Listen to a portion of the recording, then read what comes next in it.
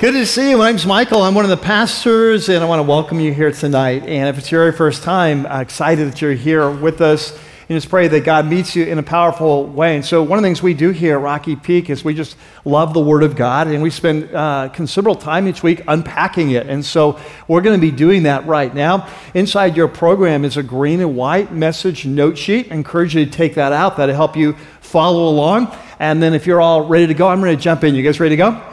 Okay, let's pray. God, we're just excited to be here because we sense your presence. And when we meet, Lord, we sense you speaking, whether it's in worship or through your word, through prayer, through the videos, through the different things that happen here. We sense your voice, and we want to listen. We want to follow. We want to grow. We want to be changed. And we want to learn not just to believe the gospel, but to live the gospel. And so we pray that today, as we continue this journey, you'd meet us in a powerful way. Be with me as I share. May the words be clear and true. May we have ears to hear what the Spirit would say to his church. And we pray this in your name. Amen. Well, our story starts today in a very small room. And he's been here for a long time, at least months. And the sun is beginning to come in, and as he wakes up, he's sort of slow to wake up. He's been sleeping deeply, and as he's coming awake, he realizes that he's been having a dream. But it doesn't take long for him to realize that the dream is not real, and for him to realize with startling clarity that he's in custody. It's where he's been for a long time. And his future is very uncertain. The charges against him, he knows, are false. But there's some very powerful political winds at work. And there's a very sophisticated conspiracy that's against him. And so he can't wait to get his day in court and to share his side of the story. But to be honest, he's not sure it's going to make any difference. There's too much at stake. Too many powerful people are at play. And so on this day, it begins like every other day for the last several months, that as he faces the start of the day, he doesn't know what the future holds.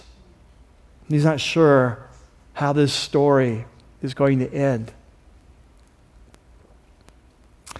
Well, today, we continue this journey that we started a couple weeks ago called The Gospel. And for those of you who are new here, not only want to welcome you, but this is a series that's based on a letter from a man that we call the Apostle Paul. He's one of the leaders of the early movement of Jesus. And he's writing a letter to some close friends, people that he's led to Jesus, that are at long distance away, 850 miles away, that he led to Jesus many of them about 10, 11 years ago. And so he loves these people. And in this letter, more than any of his other 13 letters that we have in the New Testament, he uses the word the gospel more often per page or per paragraph or per word than any other of his letters. And yet, as we've seen in this series, that his concern is not only we understand this epic message that we call the gospel, that as we've been learning is so much bigger and brighter and bolder and higher and deeper and wider and richer and more compelling than we often understand. But his goal is not just that they understand the epic message of the gospel, but they learn how to live it out in their everyday lives. So as I've often said, that the goal of this series is to learn not just to believe the gospel, but to live the gospel. So if you've been here the first 2 weeks of this series, what we've done is we focused on the initial greeting and then the first half last week of the introduction to his letter. And today we're going to finish the second half of that introduction. And so if you have your Bibles, you have your apps, I want you to turn with me to Philippians chapter 1. And we're going to pick it up at verse 3 just so we get the context for the entire intro. So Philippians chapter 1, verse 3, if you've got your apps, turn them on or whatever. So in verse 3, he starts off, he says, I thank my God every time I remember you. So we're going to see this throughout this letter that he has a deep affection. Many scholars believe that the book of Philippians was actually written in the style that in ancient time they had different forms for different kinds of letters. There are many scholars that believe this was a form of a friendship letter. And we're going to see that affection throughout. And so it says, I thank my God for you every time I remember you, because in all my prayers for you, and one thing we're going to see today is that prayer is a big priority for the Apostle Paul. And he says, so I'm praying for you often, but I always pray with joy. Like you just bring joy to my heart. And the reason is because of your partnership. Remember, we learned that word last week, your koinonia, your sharing. That when we come to Jesus, we enter into this fellowship with one another, the Spirit. And so this word koinonia speaks of this deep sharing, partnership, communion. And he says, because of your partnership, your koinonia, your sharing in the gospel from the very first day that I came to you over 10 years ago until now. And of course, one of the ways that they've shared with him, as we learned last week, is they've recently sent him a large financial gift, very generous gift, to support his ministry and help advance the gospel. So that's a big part of this partnership. They're helping fund the movement of Jesus. And so he says, I'm confident of this, that he who began a good work in you. And so we saw last week that the gospel is supernatural. Do you remember that? We used that analogy of flip this house. That when a man or a woman comes to Jesus, it's a supernatural event. No one comes on their own. God begins the work. He continues the work every step of the way. He identifies your house. I'm going to buy that house. I'm going to flip that house. Comes with a design for that house. And he's going to carry it out. He's not going to run out of money halfway through. And so he said, I'm confident that he who began a good work and you will carry it to completion until the day of Christ Jesus, until Jesus comes back and finishes it in the new creation. And so he says, it's right for me to feel this way about all of you since I have you in my heart, and I love you dearly, and whether I'm in chains, and that's the first mention of this, right, that Paul is in chains. So what we believe, there's different opinions on this, but I think the opinion we're going to go with for this series is that he's in Rome, that Paul is in Rome, whether he's under house arrest like we see at the end of the book of Acts, or whether he's been moved into a prison, we don't know. He does mention several times in this first chapter his chains. And so it seems to be under a very serious custody situation. As we'll see next week, he doesn't know what the future holds. He is awaiting a trial date. So he's the guy in our opening story. He's awaiting a trial date. He's looking forward to making his case, but there are powerful forces against him. He's not sure whether he'll be released, retained, or executed. We'll see that next week. And so one of the good things about that, though, is when you're in prison, you have a lot of time to think. You have a lot of time to reflect. You have a lot of time to study if you've got your scrolls, and you have a lot of time to pray. And so he's going to share what he's been praying for them in just a minute.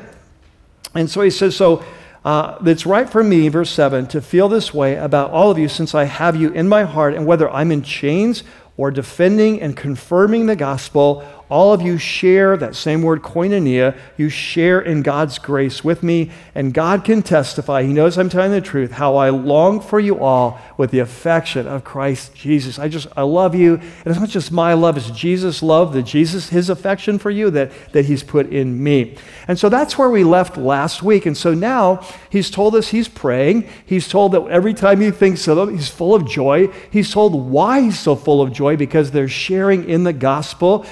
He's told them he's confident that God who started this incredible work will continue it, but now he's ready to tell us what he's praying for.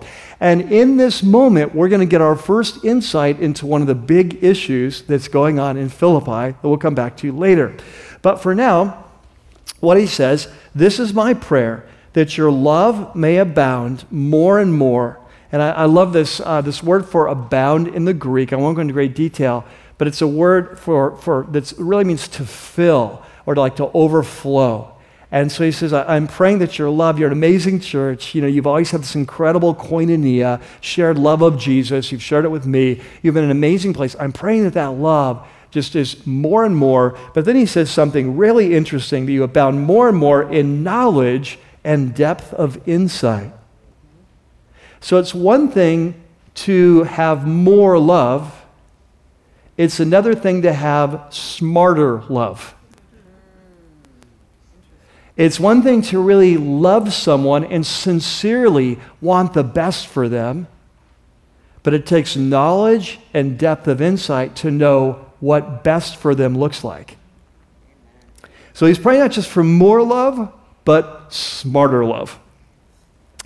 And then he says, so that you may be able to discern what is what. And so, yeah, so if you have smarter love, you can discern what's best.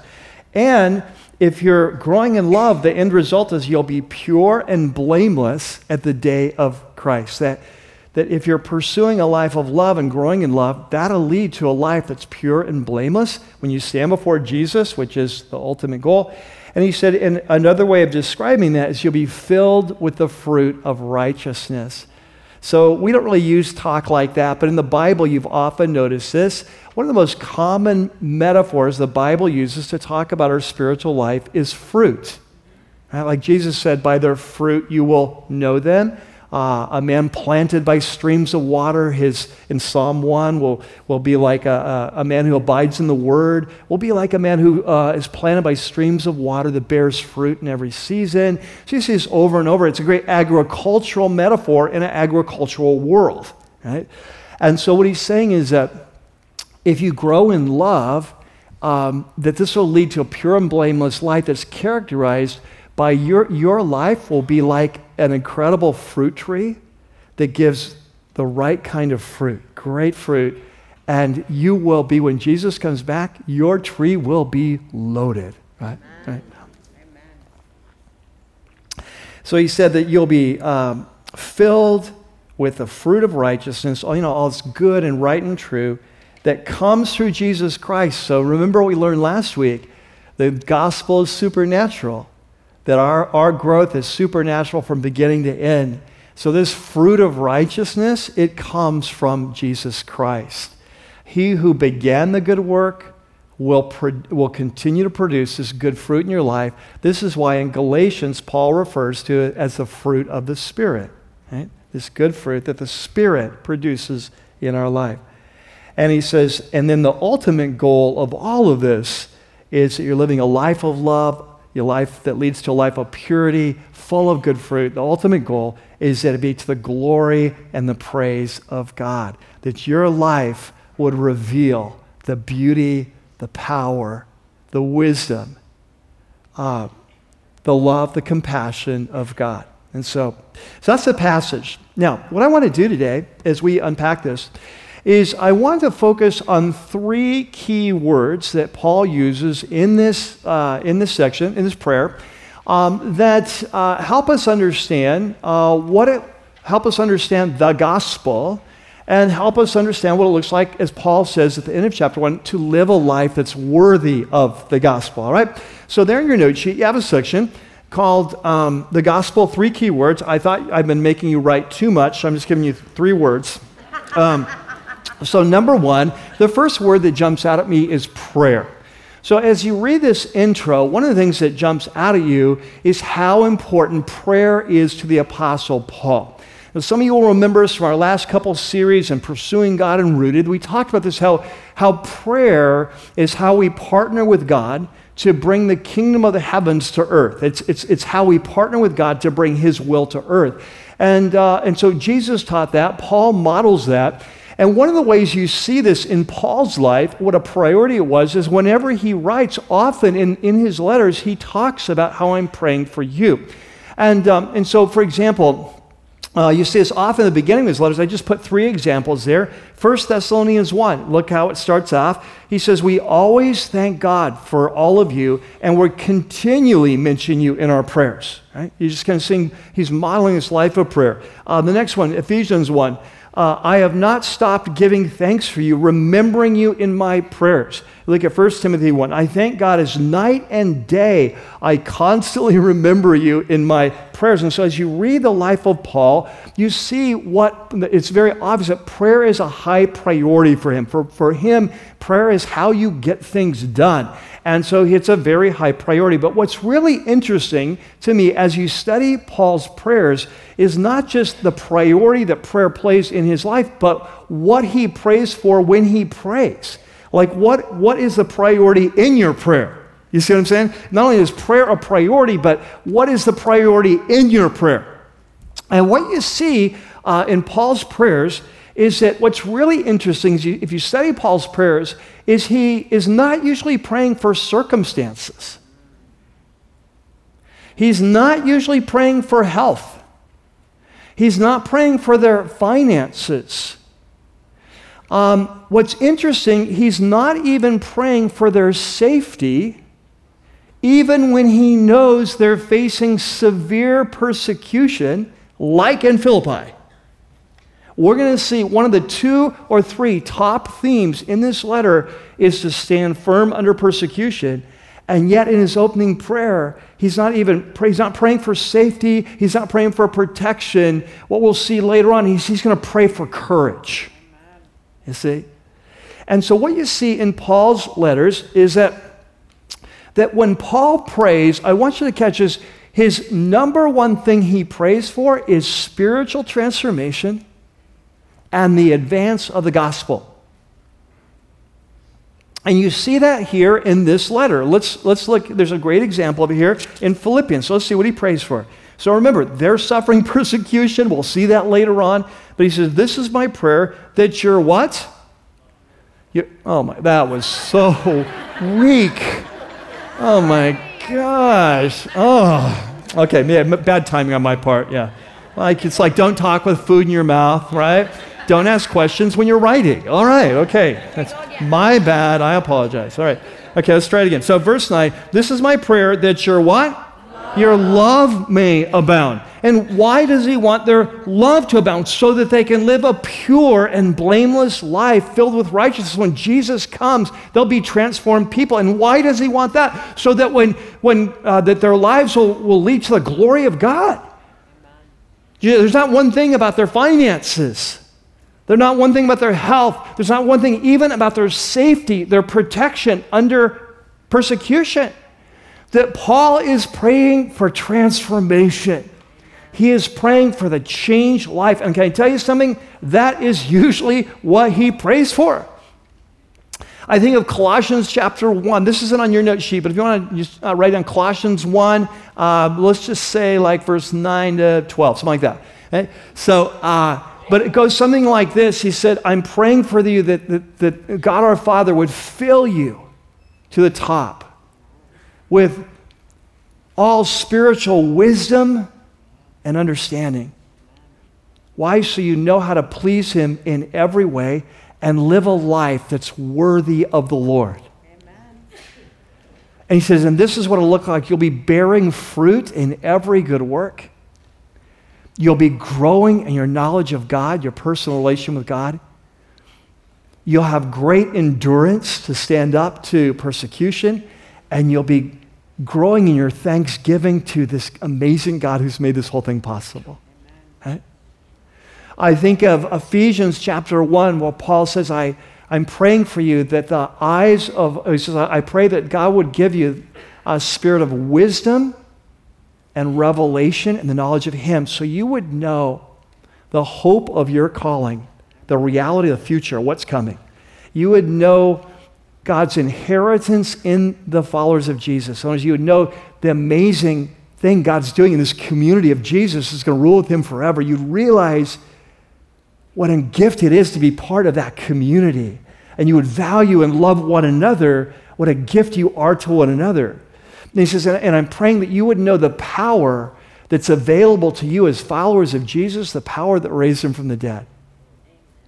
I think of chapter 3 of Ephesians where he says, I'm praying that God would open your eyes so you would know the love of God. You would know the love of Christ You would know its height and its depth, its width and its breadth, that you might be filled to the fullness of God.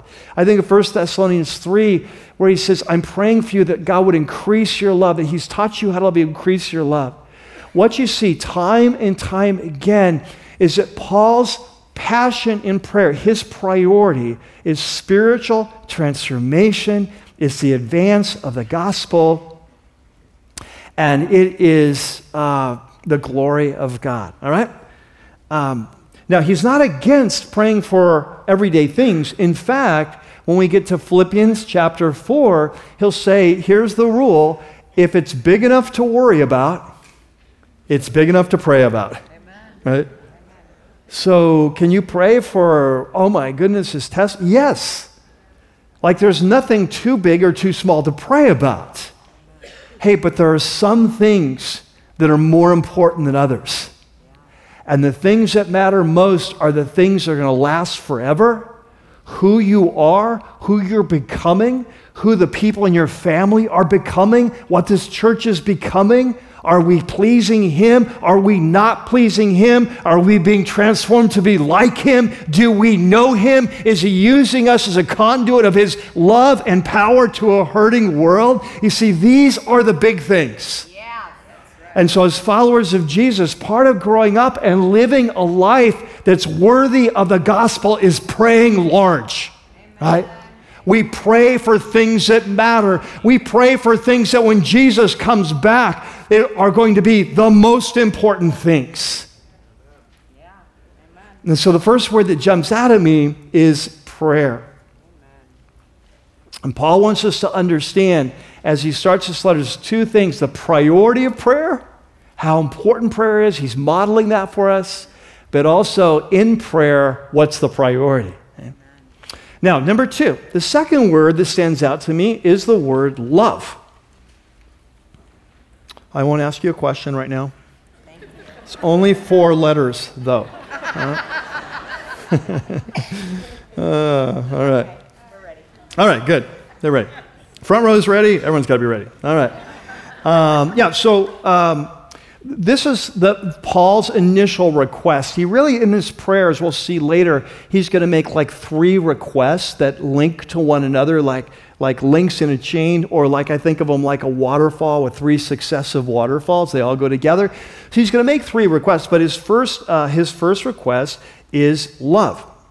And so he says in verse 9, I pray, this is my prayer, that your love may abound more and more in knowledge and depth of insight. And so we talked about this. It's one thing to grow in love and compassion and concern, but it's another thing to grow in knowledge and in depth of insight.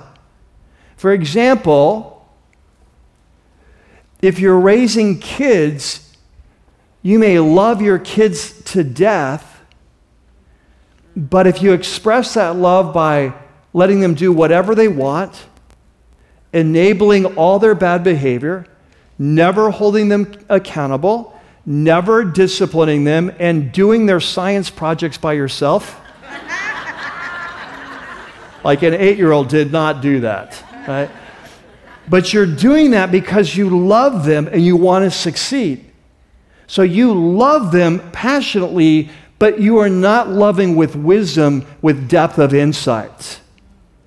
And so when it comes to love as followers of Jesus, it's not just more love, it's better love. It's wiser love.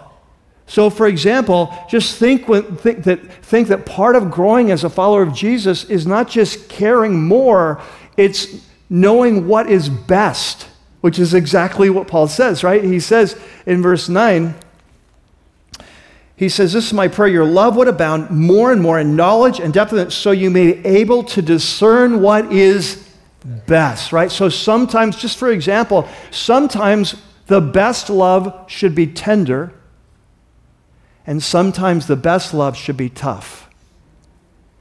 And knowing the difference is extremely important in life, right? And so, but what I want you to catch is the reason I'm bringing up this word love. Paul prays for love. His very first thing is praying for love. What I want you to catch is that if we're going to understand the gospel, we have to understand that love is at the center of the story. And therefore, to live the gospel, we have to learn how to live a life of love.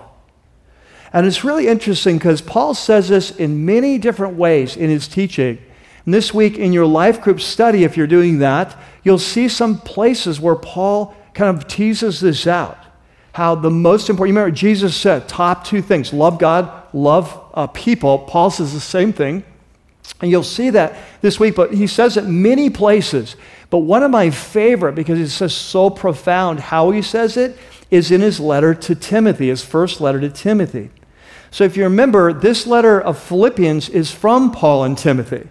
And so Paul's in prison, probably in Rome. Timothy is not in prison with him, but he's in Rome. The letter is from Paul and Timothy. But Paul is going to be, he doesn't know this when he writes this letter, but we know it now. He is going to be released. He's not going to be executed. That will come later, but he's not going to be executed this time around. And so when he's released, he and Timothy will go on mission together, sharing Jesus, and they'll be revisiting some of the churches they started in the past. And one of those churches that they're going to visit is a church at Ephesus. And in the book of Acts, Paul had spent more time there, 2 to 3 years, than any other church, and had been a very strong church. The Lord had worked really powerfully.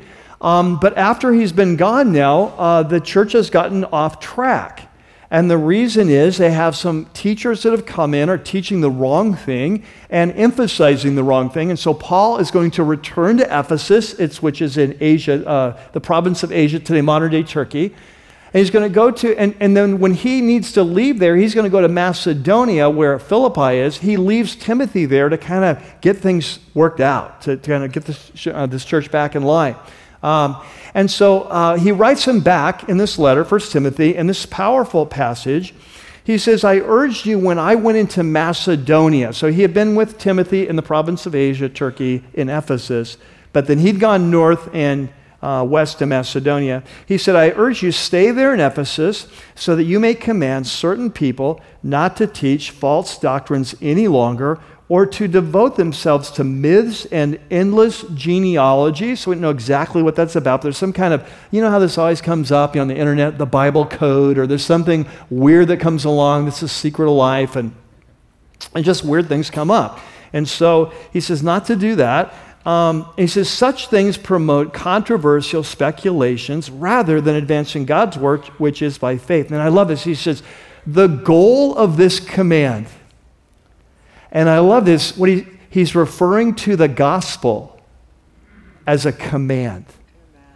This is powerful because often we think of the gospel as invitation, whoever will may come, which it is, but the gospel is also command. And the reason is the gospel is the announcement that God has kept his promise and he has sent the great king from the line of David to rescue all creation. And when you have the news that a new king is in town, what is the appropriate response? To bow the knee to the king. Like king don't give, Jesus gives an invitation, but it's also a command. He is now Lord of the universe. And so Paul says, he says, so what is the goal? Boil it down. What's the goal of this command? What's the goal of the gospel? And look what he says. He says, the goal of this command is what? Can you circle that for me? Because so many times as followers of Jesus, we miss the forest from the trees. Boil it all down. What did Jesus say? Top two priorities. Love God, love people. Love is the command. Right? But notice what he says. He says the goal is love, but it's love that comes from a pure heart. Okay, sincere, right? Sincere heart, not wrong motives. It comes from a good conscience, which deals with right and wrong and obeying what we know is right, what we call here listen and follow, obedience. And it comes from a sincere faith, a true trust in Jesus and following him. And so he says that the goal is love, but love comes from a pure heart. It comes from a good conscience. It comes from a sincere faith. So we're going to teach about what a sincere faith looks like. We're going to look at what does a good heart, a pure heart look like, and what does a good conscience look like. We're going to teach on all those things, but don't forget the reason we're teaching on them is so that out of that kind of a heart that's pure, a faith that's sincere, an obedience that's true, that puts us in a place of transformation where we can love. The goal is love.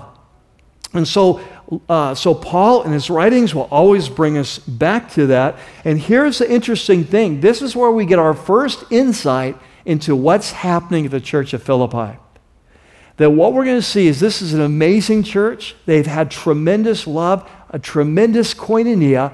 But what we're going to be learning as we move into chapter 1 and chapter 2 is there is some serious conflict brewing. That the church in Philippi is losing sight of the gospel. They're losing sight of what it is to live the gospel, to live a life of love, to live a life in community with one another, seeking not your own interests but the interests of others. Living a life of humility and service as Jesus modeled. They're losing sight of that. So Paul at the beginning says, I'm praying for you. Remember, he just heard from Epaphroditus, who's traveled 850 miles to bring him this financial gift and to share what's going on. He says, I've got the report. He says, and so I've been praying for you. I'm praying your love will abound more and more in knowledge and depth of insight so that you can live a life that's pure and blameless. And those words, especially blameless, often refers in the Greek to not giving offense to others. It's a relational term. Okay? And so in this opening prayer, we're beginning to get an idea of where this letter is going. Now, so number one, if we're going to live a life worthy of the gospel, we're going to partner with God in prayer. If we're going to live a life worthy of the gospel, that we're going to need to grow in our love, more love, but also better love. Right? Now, number three, the third word is the word glory.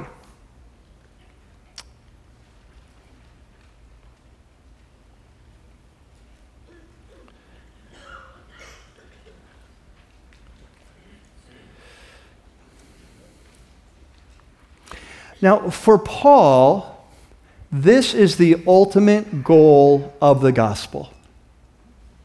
If you were to say, what is the ultimate goal of the gospel? The whole message of Jesus and God's work in the world, and what's the ultimate goal? Paul would say the ultimate goal of the gospel is the glory of God. Amen. And he'll say this over and over again in his writings, but I want you to see it here. And I want to do just a little teaching, a little sidebar here on how to read the Apostle Paul. Have you ever noticed that the Apostle Paul is not the easiest guy to follow? Man, he run-on sentences, right? He would not make it in modern literature today. Editors would reject it. This is way too tough. It's interesting. It's reflected here in the English, but in the Greek too, it's this whole prayer is one sentence. So when you're reading the Apostle Paul, I think of it like going on a journey in a sports car. Right? And you're on a windy road.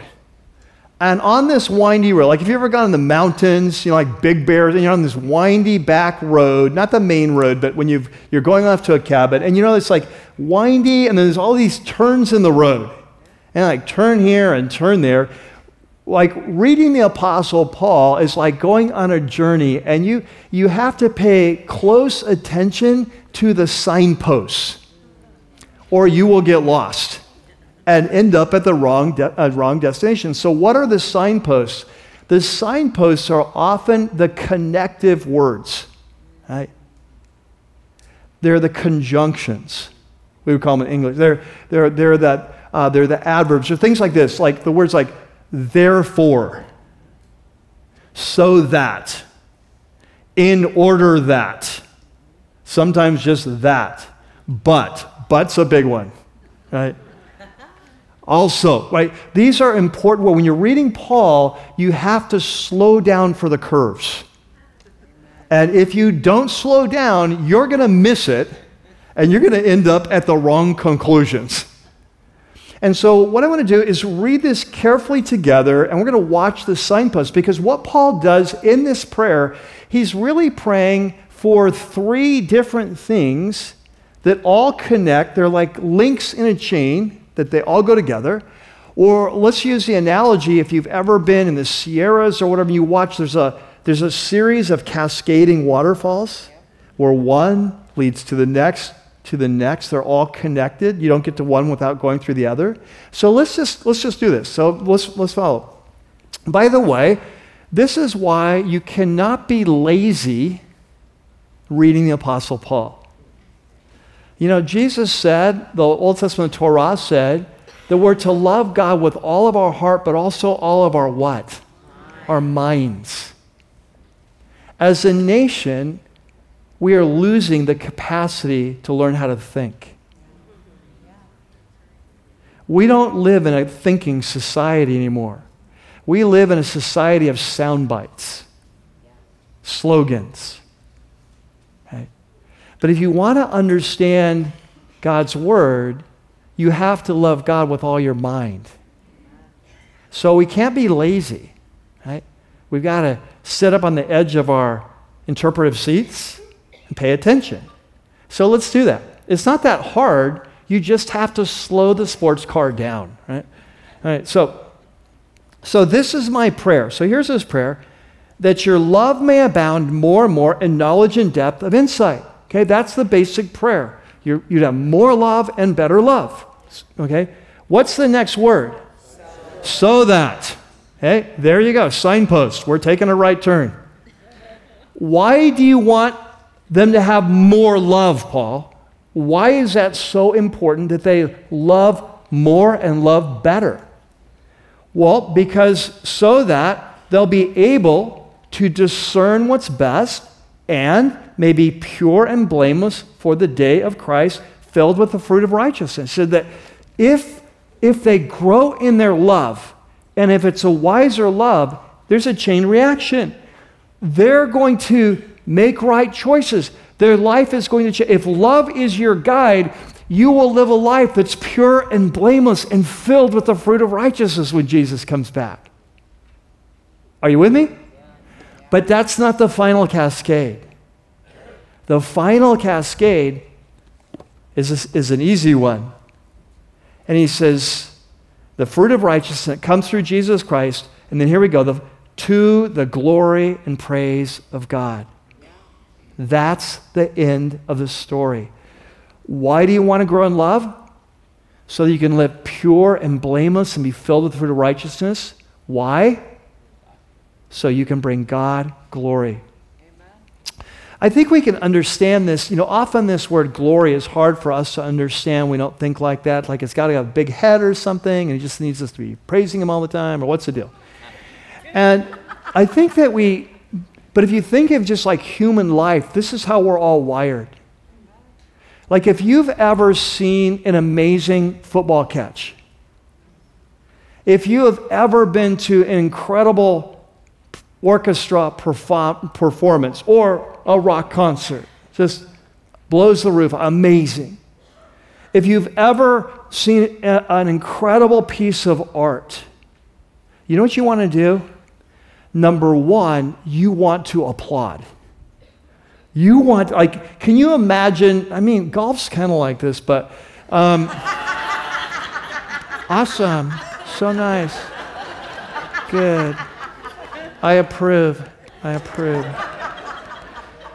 Anyway, but at most sporting events, it's like when a great catch is made, when someone hits the ball out of the park to win the game, what happens? We rise to our feet and we scream our lung out and we cheer. Why? Because that makes the event all that much better. Like we want to be a part of that. When you see excellence, you want to praise it. Amen. But you know what? The second thing you do is you want to share it. Yeah. Can you imagine being in the Dodgers Stadium? Kirk Gibson comes back in the last millennia, and he hits the ball out, and you're the only one in the stadium.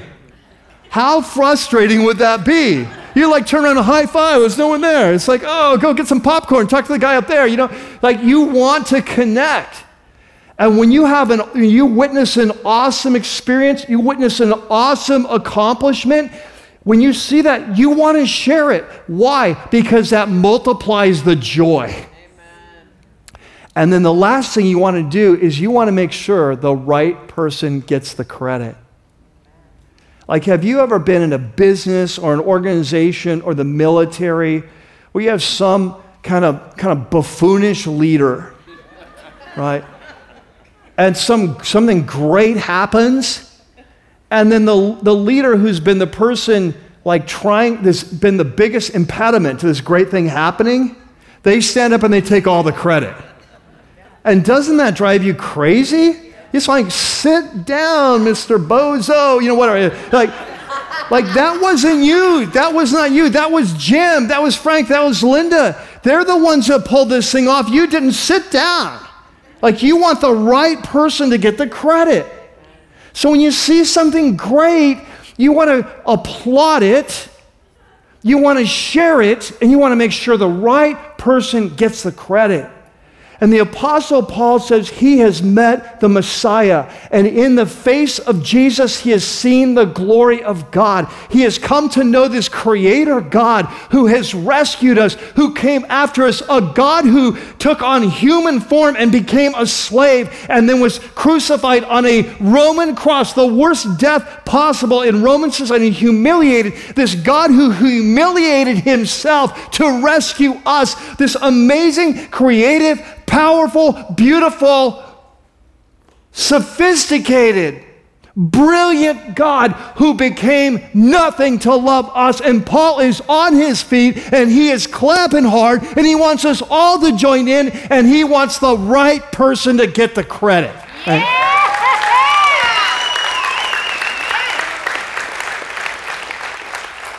And here's the interesting thing, as you study the writings of the Apostle Paul, as you study the life and teaching of Jesus, as you study the rest of the authors of the New Testament and the prophets in the Old Testament, the bottom line is always that our lives would reveal to the world how awesome he is.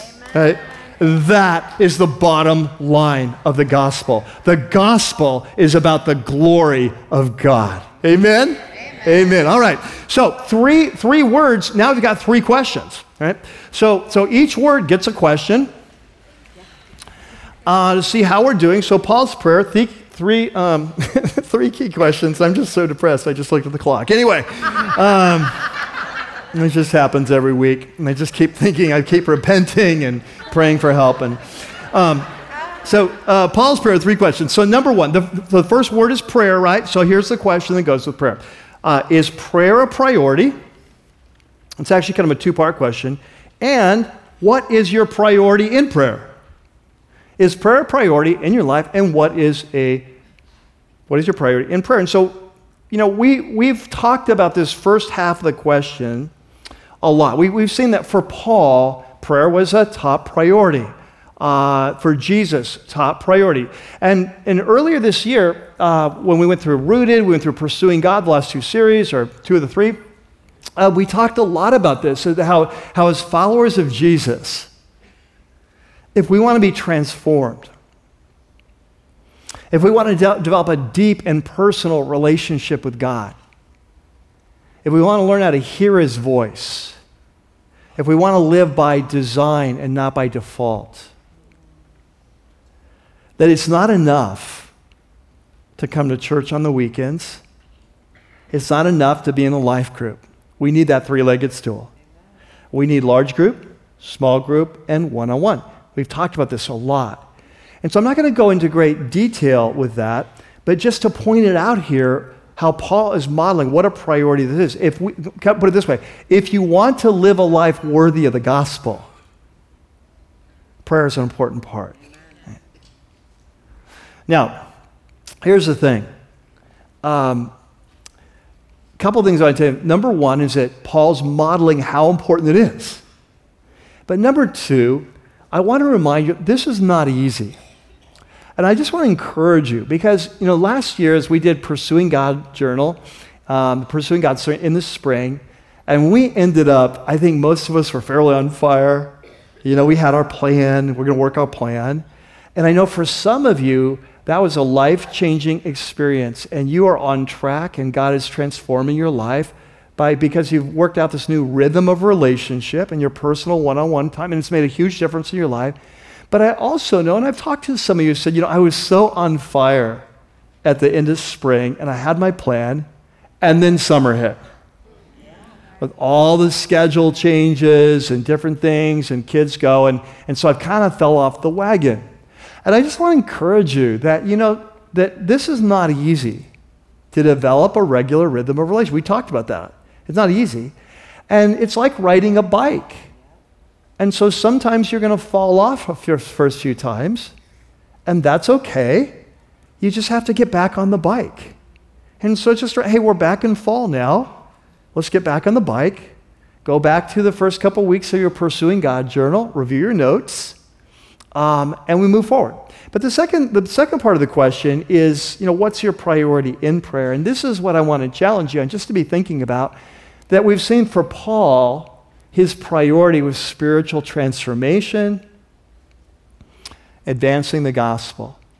Not that you can't pray about other things, I'm sure he does, but this is his priority. And so the question I'd ask for you is that when you're praying for yourself, when you're praying for your spouse, you're praying for your friends, you're praying for a fiancé, someone you're dating, when you're praying for this church, a life group, you're praying for your co-workers, that what are you praying for? Are you praying large or are you going small? Because prayer should take in both the big and the small. But you tell me, which is more important, that your child passes their test this week in chemistry, or that God shapes their heart and gets a hold of their heart so they have a passion for Jesus? Which is more important? Which is more important, they make the football team or Jesus becomes their life? Right? And if you look at our prayers so many times, we're praying for all the little stuff and we're neglecting the stuff that really matters in the long run the most. So it's not like we don't pray for the other things. Of course, we're going to pray for their tests, they make the team, of course, right? But even the way we look at that, how do we pray? Do we pray that our kid makes the team, or do we pray that God, whatever is best for them to grow and become a passionate follower of yours, I pray that over their life. And if this will be best, I pray for that. But if this will take them off the track and making the team is going to derail them spiritually, the last thing that we want, if we had eyes to see. So what are we praying for? Number two. Second question is, how do you measure spiritual maturity? Remember, the word is love. Our second word is love. And this question, how do you measure spiritual maturity? There's so many different ways. At the church at Ephesus, we saw this, that if you were to ask those spiritual teachers there, they would tell you they were very spiritual teachers. Paul goes on in that passage to say, you got to stop these guys from teaching because they think they know what they're talking about, and they confidently affirm they don't know what they're talking about. But if you were to ask them, very big heads. They thought that they were, hey, this stuff we're teaching, this myth and genealogy stuff, this is profound. This is like the deeper wisdom, right? And so they were measuring their spirituality, but they're measuring with the wrong ruler. So the question is, when you measure your spiritual growth, when you measure your spiritual maturity, when you measure your process of transformation, what ruler do you use? And here's what I do. Let me just give you some examples. In the Christian community, sometimes we will measure our maturity by our Bible knowledge. How well do you know the Bible? Can you quote Scripture? Do you know every verse? Big on theology. When's Jesus coming back? You don't get Daniel. What's wrong with you? How Daniel fits with Isaiah, fits with Revelation. It's all made up anyway. But, well, we're getting, you're a Calvinist, you're Arminian, we can know which kind of predestination do you believe in, it's like sometimes we can measure it by our Bible knowledge or our theology. Sometimes we measure it by our passion. How much you into worship? How high do you raise your hands? One hand or two? Do you ever go face down? Right? You ever take a knee? Right?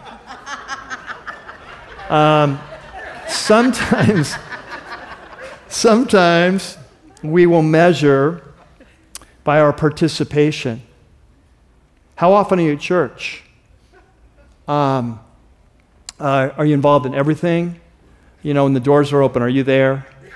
The more you're there, the more mature you are. Sometimes we measure by how much you serve. Sometimes we measure it by how much you give. Sometimes we measure how much you're willing to suffer for Jesus. Now, please listen carefully. All those things are good things. Oh, one I forgot. Here's another big one. What are your spiritual gifts? Do you have this gift? Have you had this experience? Do you see pictures when you pray? They're spoken in that other, Have you had that? You kind of in or you out?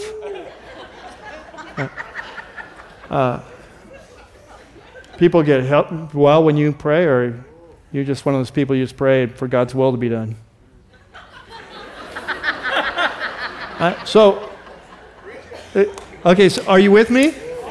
Now, if you go to different kinds of groups, they're going to have a different way to measure your spirituality. Here's what I want you to catch. Well, Paul says, I don't care what spiritual gift you have. I don't care how smart you are. I don't care how much knowledge you are. I don't care how much you suffer for Jesus. I don't know how much you give. You can give everything you have to the poor. If you don't have love, you ain't nothing. Amen. So what we're learning today is that people that live a life worthy of the gospel are people that are learning and growing to love. And we need to measure our maturity by our love. The depth and are we growing in our love, but also is it becoming a wiser love? The third question goes to the word glory, and the question is, what are you living for? We've seen today that the ultimate goal of the gospel is the glory of God, but I don't know about you, but sometimes it's easy to lose sight of this, isn't it? Sometimes we think the gospel just exists for us. The gospel is about me being healthy. The gospel is about me being protected. The gospel is about my comfort or my success. The gospel is about my happiness. But we've seen today, the bottom line of the gospel is the glory of God. That God would be revealed in all of his beauty and splendor and wisdom and his majesty and his brilliance and his power through your life. And guess what? Sometimes that means you're going to have to go through hard times so the glory of God can be revealed in your life. When you say, what do you mean? Well, if you're going to be transformed so that God is reflected in your life, you're going to have to go through hard times. That's how we get transformed. Have you noticed that? And what about this? One of the ways God is glorified the most is when we will suffer persecution for him because his value is so great. I don't care what you do to me. And as you do whatever you do to me, and I am empowered by the Spirit of God, that in my weakness, the power of God is revealed. Amen. God is glorified. Amen. God is revealed. He is real. And guess what? That is the other big theme of Philippians. We haven't got there yet, but it's the love and the unity and it's standing firm against opposition and persecution of the gospel. And when you have a man like Paul that we'll see next week, that he's in prison, he doesn't know he's going to be released, retained, or executed. He says, you know what? I'm not really concerned. My big concern is that whatever happens, Jesus is exalted through my life. Amen. When you see someone say that in a life and death situation, you say, who is this amazing God that you would be willing to give your life for? He said, oh, let me tell you. And so many times when we're in the prisons of our life, those situations and circumstances, it's our health, it's our finances, it's our job, it's our lack of a job, it's our singleness, it's our past, whatever it is that we feel like is a prison, and we're constantly praying for God to get me out of this. That many times we need to change our prayer instead of God, get me out of this, is God, give me the strength to bring you glory through this. Amen. That others will see the glory of God in the face of Christ as they see me bearing up with joy in a very difficult situation in something only you could do. Amen? Amen. Amen. Amen. Let's pray. Father, there's so much here. It's just so rich. And we're just so thankful. We're so thankful for the beauty of your word, and we're thankful for the ministry of your Holy Spirit that unpacks it for us and speaks it with life and vigor into our hearts. And we are strengthened and we are empowered by your word.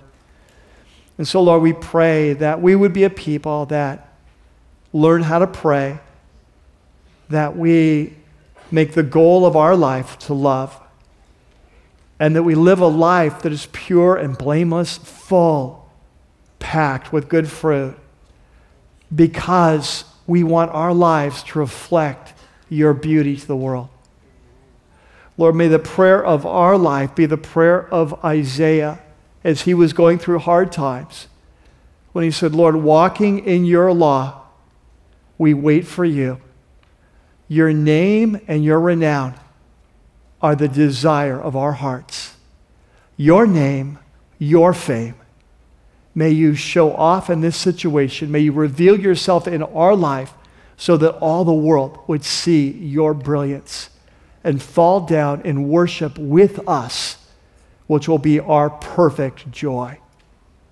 And as we worship you now, Lord, we do pray that you would show us your glory, that we could live not for ourselves, but something greater than ourselves. And in that, we find our freedom and our fulfillment, our deepest joy. As we bring our gifts, our tithes, our offerings, may you meet us here. We pray in Jesus' name. Amen.